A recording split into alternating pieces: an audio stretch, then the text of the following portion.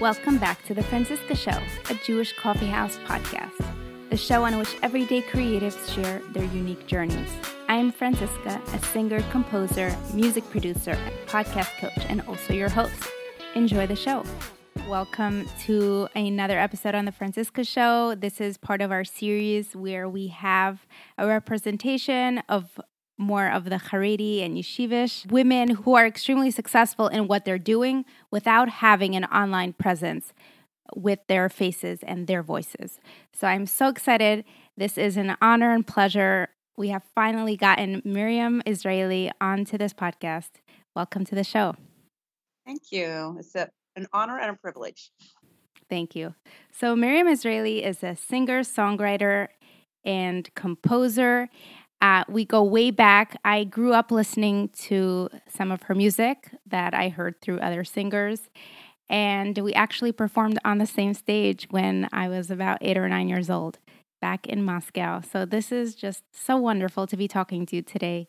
You are in the midst of lockdown number 2 in Israel. So thank you so much for coming out during this time and talking to us. Yeah, it's so much more of a pleasure to make some contact with someone. And basically, I just see the members of my immediate family, and that's about it. So, well, happy to be entertaining here. So let's dive right in and tell us a little bit about your background, how you grew up. Was music always a part of your life? What was the music like in your family? Take us a little bit back the memory lane. okay, so music wasn't part of my family. I mean, I think my mother, I believe, is musical, but she'd never expressed it anyway. She just loved listening to classical music.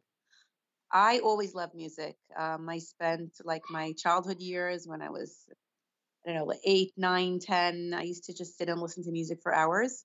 There was not very much Jewish music available in those days. It was before the days of MBD. So, we had a couple of Pirche records and we had 613 Torah Avenue. And I used to listen to those again and again. And I was fascinated by people who composed songs, especially younger people. I at that time we were listening to records. It was, a really long time ago. And I would read the flaps of the records. And I remember on the flap of the London Pirche, which we had a few albums of, which I listened to repeatedly, there was a song composed by a young man who was 11 years old.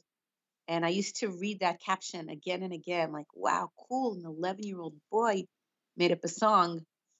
And on the Toronto Pirche, there was a picture of this Machar who had made up songs on the album. And I used to like look at that also and say, wow, he made up songs. He was about 16, 17. His name was Yerachmiel Begun. And I just found it fascinating. And I didn't realize at the time that it was, not every 9-year-old is so fascinated by that information. So that was like really those are my first memories of music. I started actually being like involved in writing in rhyme when I was 11, because I had a teacher who introduced us to poetry. Her name was Perry Schwartz at the time. Now she's Perry Hecht. And after we had learned a unit on poetry, she asked us to write a poem. And I didn't have an idea for a poem, so I decided to write a poem about a girl that doesn't have an idea for a poem. And I thought it was terrible. I thought it was a terribly unoriginal. And another girl wrote about being a dumpling in the soup. And I thought, that's so cute. Why didn't I think of that? Anyway, my teacher was so impressed with the poem that I had written, she sent me to the principal to read it to her. And then I realized, oh, wow, I know how to do this. This is a talent I possess. I don't know if I thought it consciously, but after that, I kept writing poems. I kept waiting for the inspiration throughout the 7th and 8th grade when I was 12 and 13. When I was 14, I came into BYA High School. Our school had a piano. And one day I sauntered into our lunchroom and 2 girls were sitting at the piano.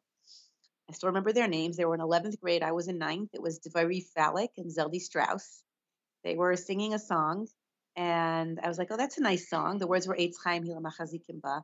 I said, where's it from? So I don't remember if it was Devari or Zeldi. One of them said, I made it up. I said, what do you mean made it up? It's a pasuk. She said, no, but I made up the tune. I said, you made up the tune? I was flabbergasted. And again, I think subconsciously something went through my mind, like if she can, so can I. And that year I started composing music. So that was really how it all, came together. The lyrics and the music. By the time I was 14, I was doing both. Wow. And I know you play instruments. I know you play piano. How did that? I don't. Oh, you don't? Why do I have a memory of you standing by keyboard? Maybe I saw piano when I gravitated towards it, and you saw me gravitating towards it. But I did I didn't really, I learned a bit of guitar from my friends when I was in high school. And then later on, after I was married, a couple of times I tried to take keyboard lessons, guitar lessons, but I was raising a large family and working, and I could never find the time to practice. So I abandoned that. But I'm still hoping to play one day. I'm still hoping to play piano one day when my grandmother started taking piano lessons about a year ago, and she's playing. So, well, that's a beautiful. So that's it. That's exactly what I mean. When I have grandchildren your age, then maybe that'll be the time. Yeah. So I love that story, and it's fascinating because you completely nourished yourself in terms of discovering the possibility of writing and creating music and words and tunes to really creating career out of it. And we'll have you talk about, do you consider this being your career, or do you consider other things to be more primary in your life? So can you take us from, this 14-year-old young woman who's writing and creating? How do you transition, and where does your big break happen? Your first one. So I'm not sure. I mean, I went through my high school years creating, but nobody knew, and it was frustrating for me because I was creating something that was meant to be used in a certain way. I was creating songs and they were meant to be sung, and the only person singing them was me, and I didn't even play. So it was like just me singing to myself without music until I was in 12th grade. I didn't even have how to record it. So it would just I would just kind of sing it to myself. I guess a little bit of a break happened when after I finished high school. Um, Somehow word got around that I write songs. My sisters came into high school and headed a production in the Geo, so they asked me for songs. So word started getting out, and that was very exciting for me to finally be able to share my music. I remember that Toma Devora High School asked me for a song, which I composed for them, and I went to their performance, and it was the first time I heard a song of mine being performed with music, with a choir, with harmonies. I will never forget that moment. It was definitely me, Ein Od Milvado. It was like, just one of those moments. It's unforgettable. And then I was just like getting started and getting into it. I got married and I moved to Israel. And then it was back to square one for me because nobody knew me in Israel. So I reached out to BJJ and I started writing songs for them. The second song that I wrote for them, I wrote the song for them, theme song for them 1 year. It was the first song I was writing in Hebrew. The second year that I wrote their song, that was Ima Tagidili. So I guess you could call that my next break, although I had no idea at the time that it was a break. I had a very difficult time writing the song. I was a young mother. I had just become a mother. My baby daughter was 2 months old. I remember writing the song, holding her in my arms. And I had no idea that, she's 30 years old. I had no idea that 30 years later, everyone would still be singing that song. So it was a break, but I didn't know it at the time. So when did the switch happen from you writing the song for BJJ to having it recorded by a boy? And I'd love for you to share also about the backstory. Did you go to Rav and ask how you can get your music recorded? Okay. Yeah. So this was a process. I kept writing songs for many years, and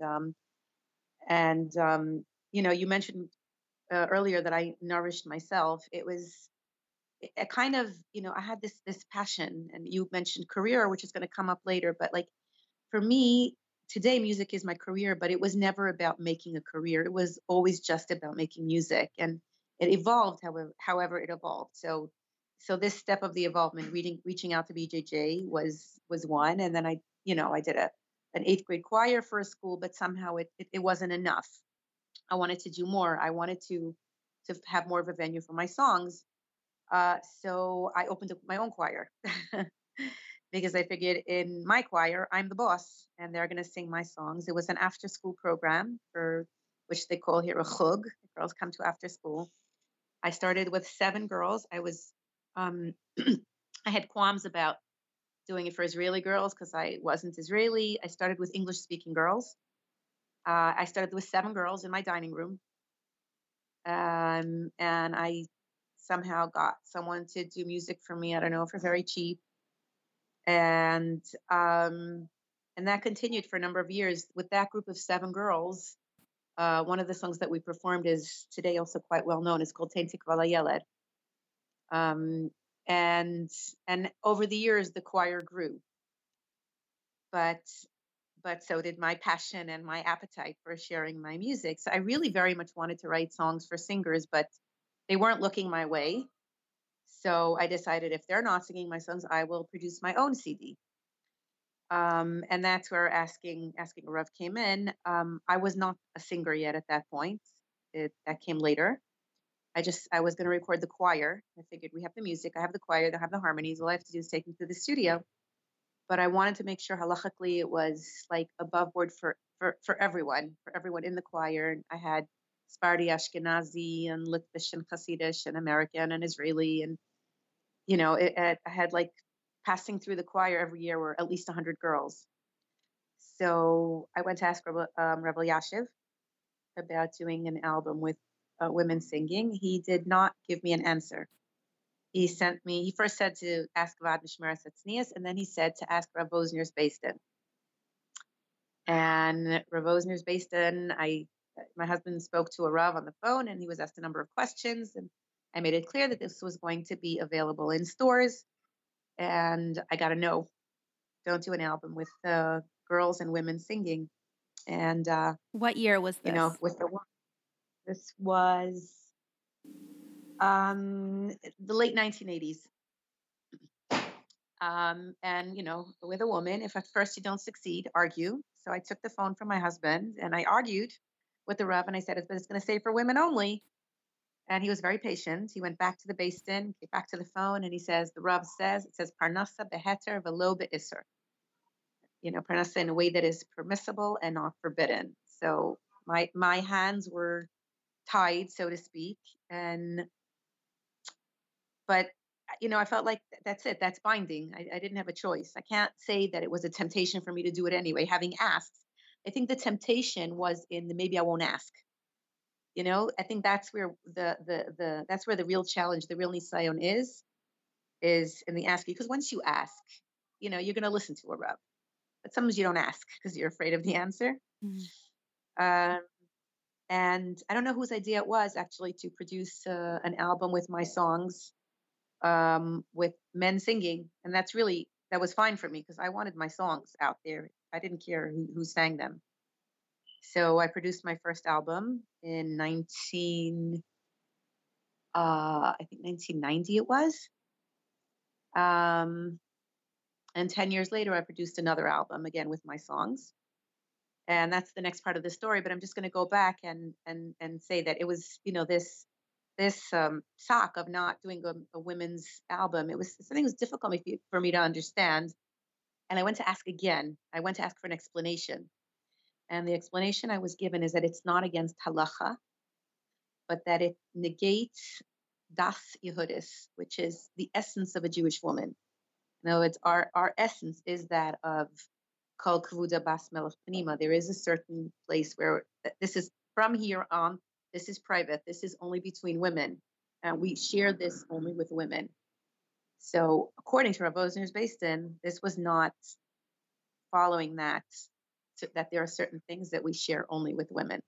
Not every posek gives that, verdict. But that was the psak that I got.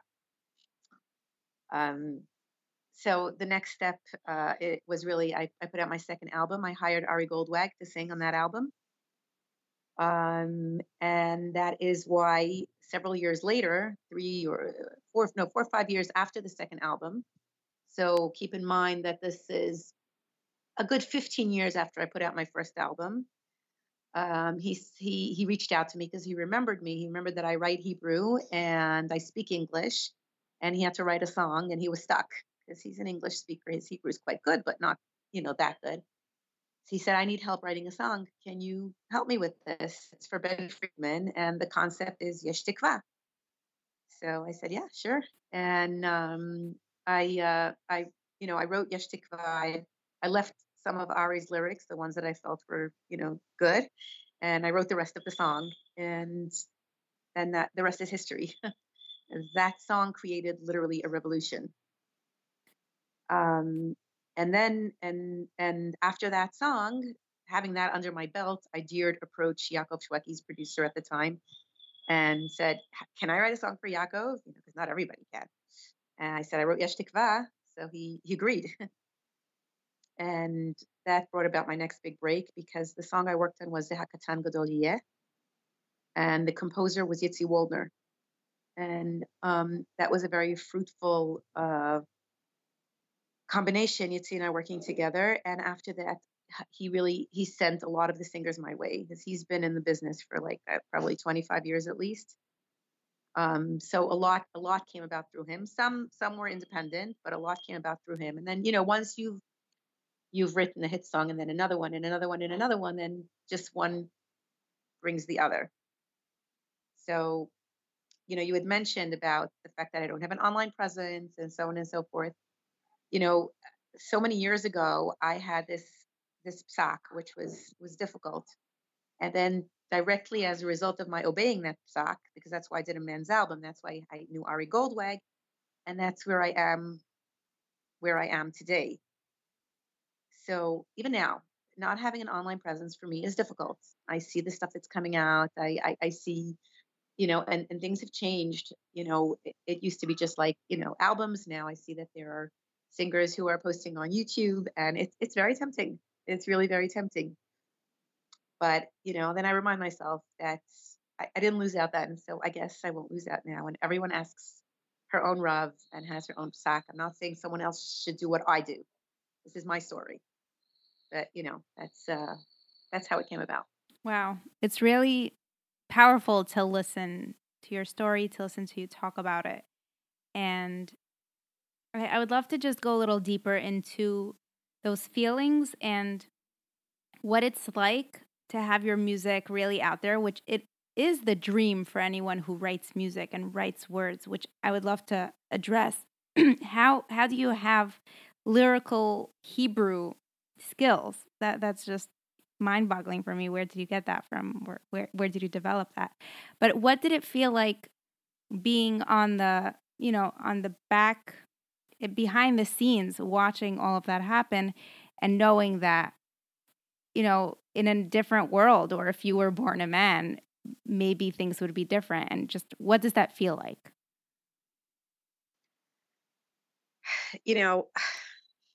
I don't know what the age of your viewers is. Yes, If I was everyone. 18, if I was 20, if I was 30, you know what I mean?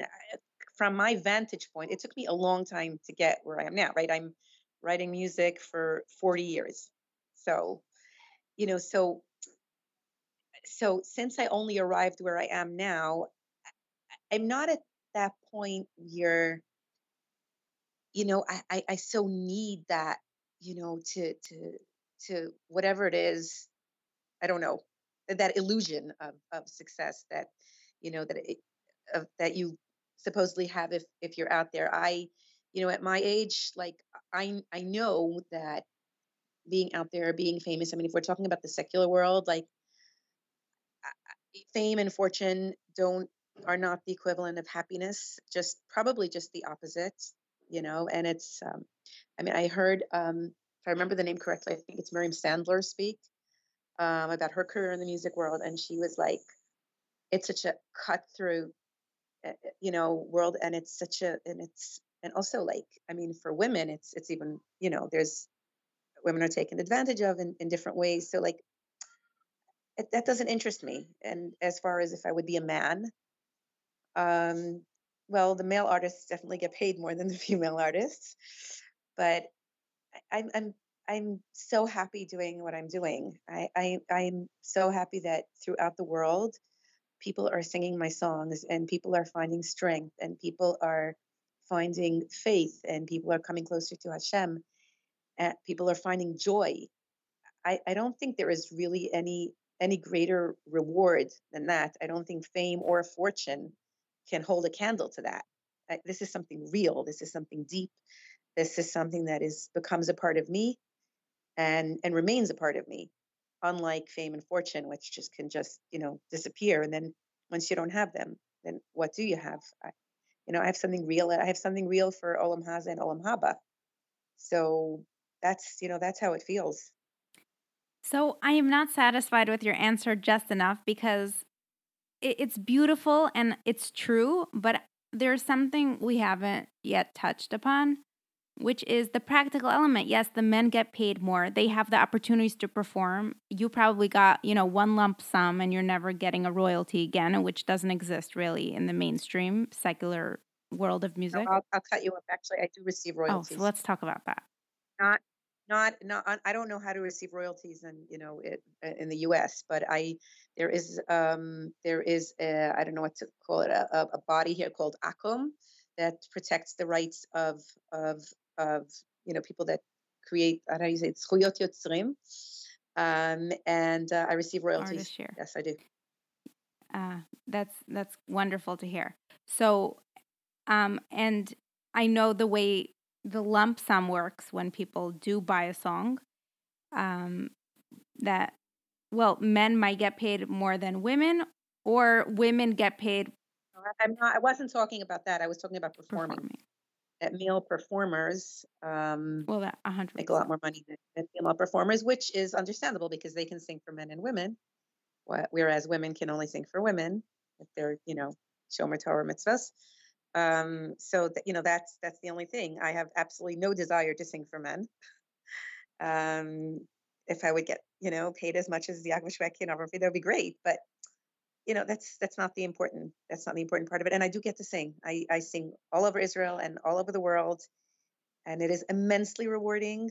And it's been so much fun, and so amazing to meet communities throughout the world. You see, I was in Moscow with you, and I still hope to reach many other communities across the United States, wherever my songs are sung. And I haven't been in South America yet, or South Africa, or Australia. There's still, I've been in quite a number of places, but I'm still hoping to, once the world opens up again, I Absolutely. hope to be all over. And do you have an agent who handles, or an assistant who handles your booking and negotiations, or do you do everything yourself? So usually I do it myself. This summer I did a tour, and I did take a young woman named Blimi Ackerman to be my agent and to put it all together, because the summer tour is complicated. It's in the Catskills, and it's just technically very complicated.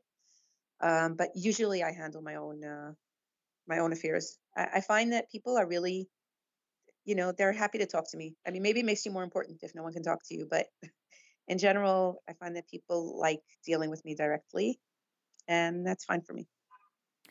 Nice. Okay, so going more into the industry itself, and you, the women around you or your friends are probably not in your industry.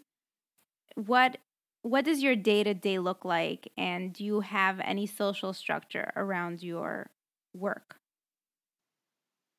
So first of all, it happens to be that this field here in Israel is very, very advanced and developed. I see in the States also. There's a lot of women singers. I definitely have friends that are singers, and some of them are, also compose and write their own music. I'm just they don't work with the all the my male colleagues. um, but my daily structure is doesn't really revolve around my business. In other words, I have my whatever I do. I take care of my family. Whether it's cooking, laundry, housework. I go to the gym, and when there's a show, there's a show, and I go perform. As far as writing music, there's no set time for it. If I'm working on a song, so I might be thinking about it while I'm doing something else. I wrote the final and the draft, which Benny finally accepted, of Ivri Anochi when I was in the grocery. You know, um, it's there all the time because it's in my mind. So I'm basically doing it all the time. Sometimes I will actually sit down and do it. But it could be anytime. Could be in the afternoon. Could be after supper. Could be at night when I'm getting into bed. Um, so it's just there all the time, but I have my regular structure. Right. Well, I love that. And it makes a lot of sense. And it's very creative, the fact that it just comes to you. And what's so amazing is that you don't even use an instrument as a tool to your creative process. Everything literally comes through your mind and onto paper, I'm assuming, or recording So it comes to my mind, and today not onto onto paper, onto recording this little devices. Yeah. device, which I am. Well, I'm not recording now because, but when I write. So I'm basically typing. Um, and But when I do compose, then it's really as if the only way I can describe it is as if I have some sort of like some sort of player in my head, like an MP3 player or something, and it's as if I hear it in my brain, and then I literally learn it from my brain, and then I can sing it. And sometimes I start singing. If I start singing too early, then I have to like shut up and go back and listen to my brain again because I don't know it yet. It's a very strange process. That's so interesting to listen to.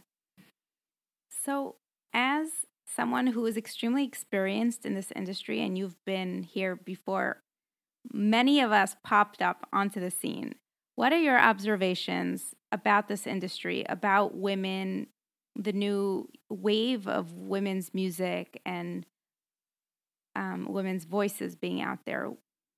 And that probably correlates somehow to you raising your children. So, how does that all come together? Does my question make sense? I'm not sure if you're asking me about women's music or women's music being, more like public or women's voices being more public. What's the So, the question? question is, the industry has changed, norms have changed. What are your observations and feelings and thoughts around all of this, and how it correlates to you raising your family? Or what if your daughter comes to you and says, I want to open up an Instagram account, and maybe that's not something that would ever pop up, but that is the, So you're talking to me about social media. um Social media being used for music or social media in general? for music. Okay. You're welcome Social to media to in general, talk you can go about up to whatever you want, but my question is the observation. Things have yeah, no, changed. I'm What's not here to comment. As somebody who's been a pillar and who's been here before all of this came, what are your thoughts? What do I Yeah. think? So again, I'm not a rev. I do feel like standards always move and shift and change. That's just how it is. And that's how it always has been. So you know that is something that has to be accepted.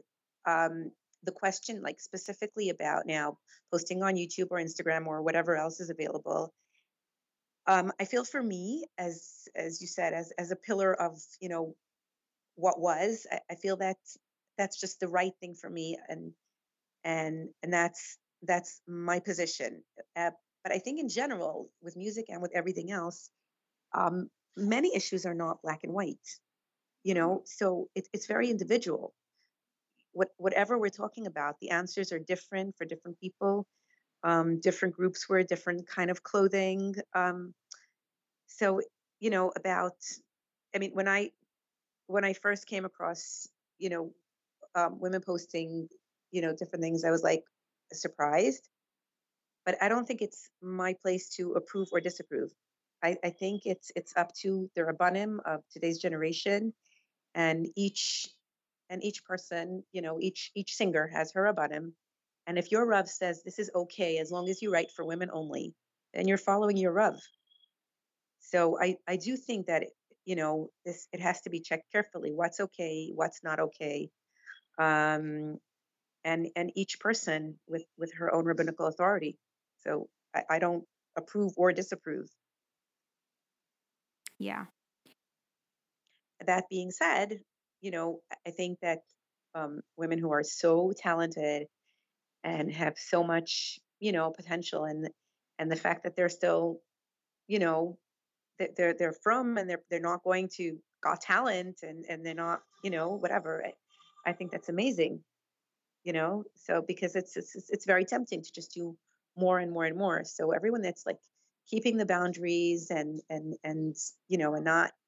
not trying to, and not tempted, or not giving into the temptation to break those boundaries, I think that's amazing. Yeah, that's beautiful.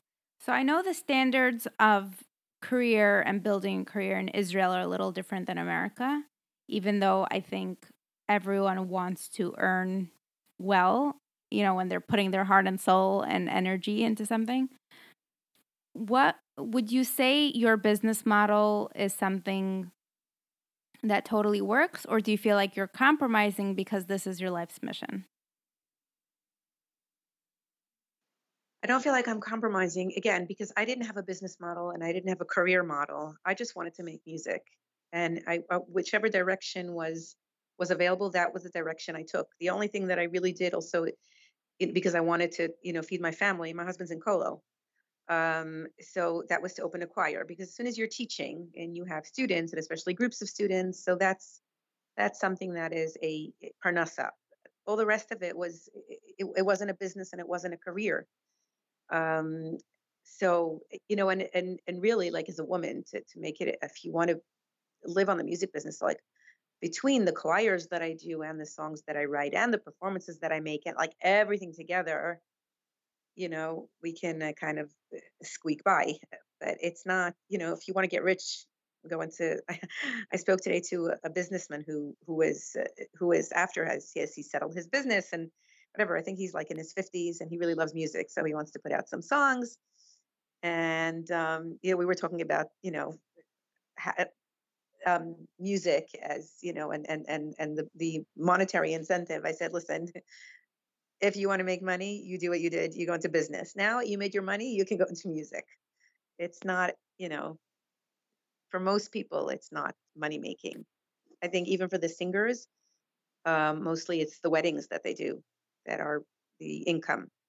So, it's not the albums, it's not even the big shows, because there aren't so many of them. It's the weddings that happen every single day. So if you're performing at a wedding almost every day, that could be an Yes. income. And when people hire you to perform, is there a negotiation process, or you just give out a price and they say okay and you move on from there? People sometimes try to negotiate, especially in Israel, where everything is just built on that kind of haggling.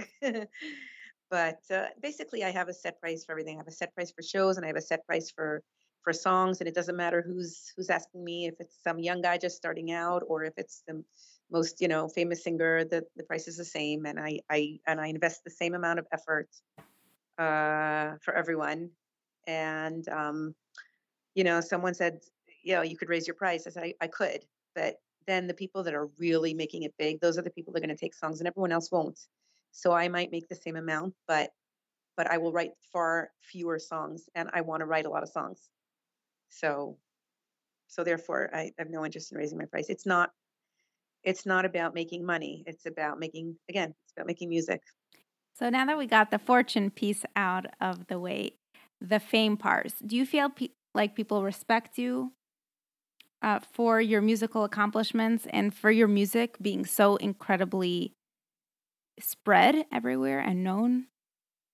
Beautiful. Well, so, there's all kinds. There are, the people that are starstruck, which is cute. And then there are people that that appreciate the god-given talent that I have, and that are impressed by what I do, not because it's famous, but because it's good. you know uh, and that means more, because you want someone to appreciate what you did, and the thought that went in, and the process that went in.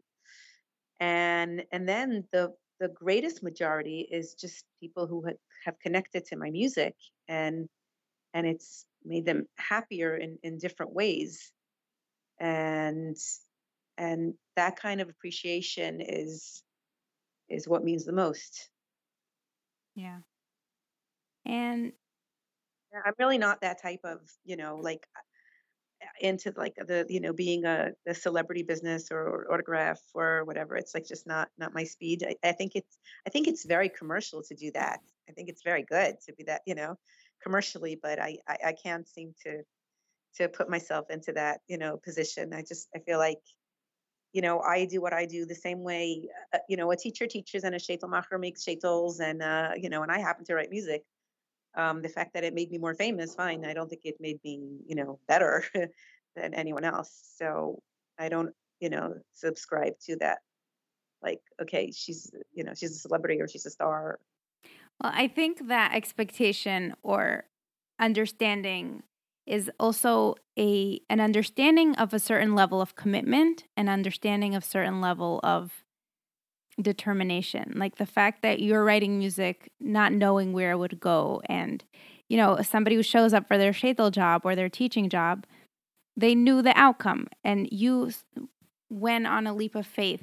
You put yourself out there. You were vulnerable, and it got you somewhere. So I think that element of vulnerability and determination and consistency is what breeds that awe and admiration from other people. Okay, I can hear that. I was very, very vulnerable. I remember when I was in 11th grade, I confided in a classmate, that I make up songs, and I remember she laughed at me. Yeah. And so yeah, I was very vulnerable, and you know what, Franciska, I still am. When people, whenever I'm asked for a song, in a way my heart sinks, because it is so scary for me every single time. I can't even count how many songs I've written, but it's scary every single time. And the fact that I've been successful only makes it more scary, because then people have expectations. And I don't know. I mean, I feel like, you know what? The only thing that keeps me going through that really is, basically just like emuna and bitachon, like saying, listen, this is a talent that I got from Hashem. The jobs are also from Hashem. He's going to put it all together, and I will succeed anyway, only for as long as he wants. So, like, I try to like breathe deep, cool it, and, let go of the fear. Yeah, it's very true, because creative work is very spiritual. You have to be very self-aware and self-in tune. Be really tuned in to receive. So it's really beautiful to hear. It's also a safeguard against me getting a swelled head. Absolutely. So to any aspiring singer out there, or anyone into music or super creative, and kudos to you for continuing with your journey, even though that friend you confided to completely shut you down and laughed at you, which could have completely stopped you on this journey, and it didn't.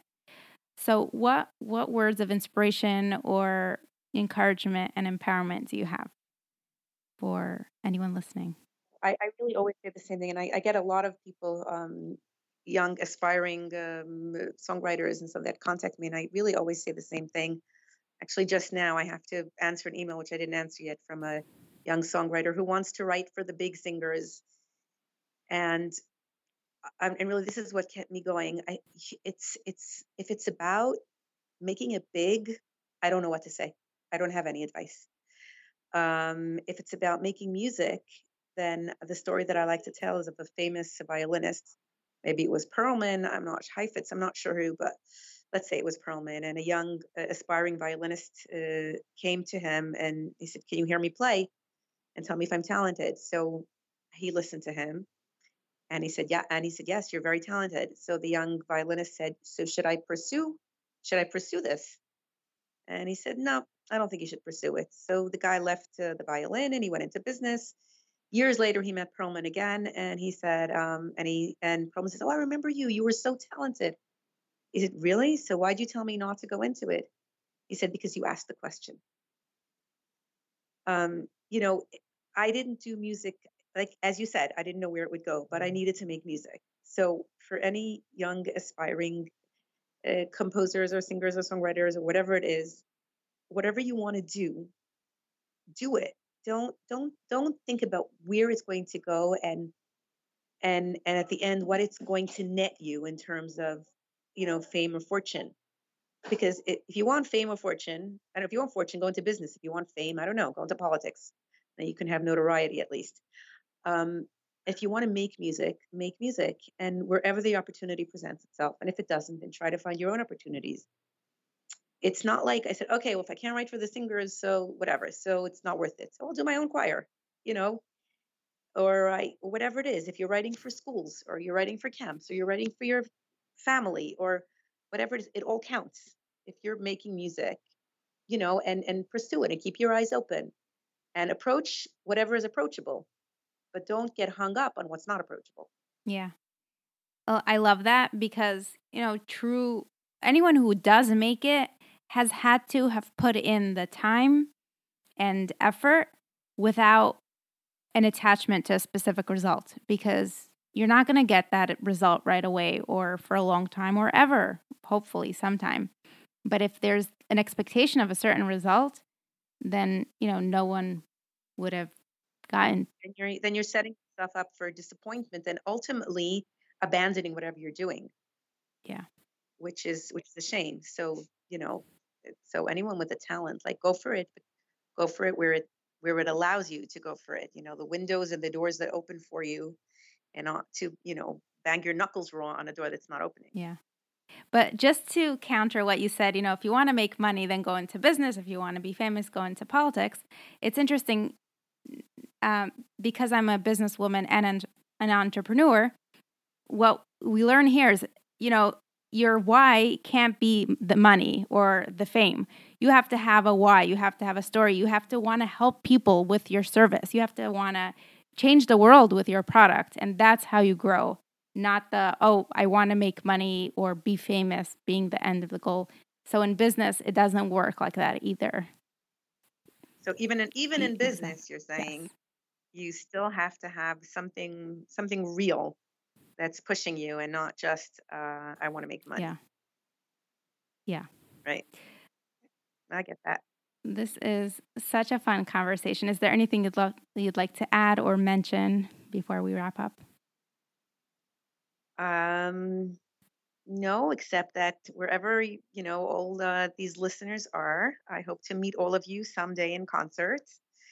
And or preferably, the world has gone so crazy that maybe it'll just be overturned, and then Mashiach will come. And like my namesake of yore, I have my tambourine ready. And I hope that we will all, we'll have a much more joyful world than we've had until now, and certainly that we have now. And we will meet in song. Amen. Amen. I do have one more bonus question. Is there a story of a specific song that you can share with us that came to be? Well, there are, probably I'm dozens sure. of stories. You're talking about how a song came into being, What or a the s- effect that a song had, or one what? specific song that has an interesting backstory, and just to go into that. So there are many of those, but like if we're talking about how a song came into being, um, You could mention a few of their. so yeah, well, so one day I was just like, I usually write on demand, but once in a while I have a creative urge and I just, write. So one day I sat down and I wrote a song. I wrote lyrics. Actually, I did write a melody also, but the melody later was not used. And I was like, I wonder if this is any good. And I sent it to a friend of mine who's a singer. And I said, you think this is any good? She says, yeah, this might be good. Anyway, for a year and a half, it sat in my outbox and her inbox. And I don't know why all of a sudden I decided to send it to Yaakov Shwekey. Um, I guess because I had done a couple of things already and I felt like I had an in. Anyway, like as soon as I sent it, like the next day, someone was there to take care of all the technical arrangements. And that song was Maamin Benisim. Wow. What does it feel like to hear your music in public? It's amazing. Like I go to the mall and when I hear my music playing, and I'm shopping for clothing with my kids and I hear my music playing, and And I really do always have this urge to just like get up on some sort of a, platform and say, this is my song. But, That doesn't go away. that doesn't go away. No, I always want to get up there and say, guys, this is my song. But I just, smile to myself and, So one more technical question, and then I promise we're going to wrap up. I'm good. I'm in lockdown. I have plenty of time. Okay. When you pitch a song or you write a song on demand and you have a vision in your mind, but you're not playing it on an instrument, so they sort of figure out the chords, or whoever they are. So when I work with male singers, I'm doing lyrics. You're not doing the music. I'm not doing music. I'm actually now working with a female singer. Lately I've been like thinking that, it's such a shame that I'm not composing anymore, because I did compose hundreds of songs. And then I was contacted by a female singer. I don't know if it's public knowledge that I'm working with her. It's a singer from the States. And for her, I did compose the melody, because once I'm working with women, I can compose. And kudos to her for going with me, because I don't play. So it means she has to have a lot of imagination. I'm just singing without any instrument. But when I'm working with the men, I write. I don't compose. Because of the singing limitation. Because of the singing. Again, all these things, they're like, you can find like, a heter for whatever. But I'm saying you could have somebody translate it for you. Either like your husband sing it. Yeah, but I know my husband is always trying to convince me to do that, but it's really a pain in the neck. Also, like there's tweaking that goes, like every time it has to be tweaked, someone is going to have to do it. It's a pain in the neck. I don't want to. Also, I work on many, many tens of songs I've done, maybe even like over 100. I don't know, with Yitzi Waldner. Mm-hmm. He composes. I write, and I've worked with other well-known composers, with Eli Schwab, with Ari Goldwag, with Mordechai Shapiro. I'm good with them doing the composing and me doing the lyrics. What I do is, when I have the music, they need to know how it fits into the music. So I recite the lyrics onto the music. Mm-hmm. Like, it's a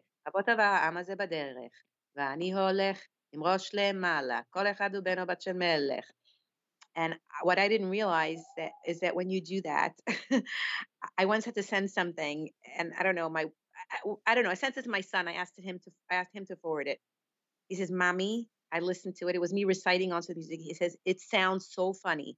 You sound like you're singing terribly off tune, because there's music, but I'm not singing. So it sounds like I'm totally just like, I have no pitch, no key, no nothing."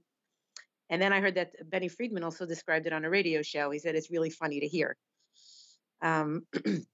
So whatever, it was just funny to find that out, because I had no idea that it sounded funny. Well, it sounds like rapping a little bit. Yeah, but it's like I'm not even rapping. It's just it just sounds like I can't sing. That is a great story. I'm going to keep this in. Okay. Thank you so much, Miriam Israeli. This was such a lovely conversation. Pleasure. Thanks for having me. Thank you so much for listening until the end. If you enjoyed this episode, please share it with your friends, subscribe, and if you're listening on an iPhone, leave us a 5-star review. If you'd like to reach out about my music, coaching, or podcast services, email me at franciskakay@gmail.com. Also, check out the show notes for all the links. See you next time. If you own a vehicle with less than 200,000 miles and have an auto warranty about to expire or no warranty coverage at all, listen up. CarShield has a low-cost month-to-month vehicle protection plan that covers more parts than ever. Visit carshield.com/audio to find out how you could pay almost nothing for covered auto repairs. Drivers who activate this vehicle protection today will also receive free roadside assistance, free towing, and car rental options at no additional cost. Get your free quote today at carshield.com/audio. That's carshield.com/audio.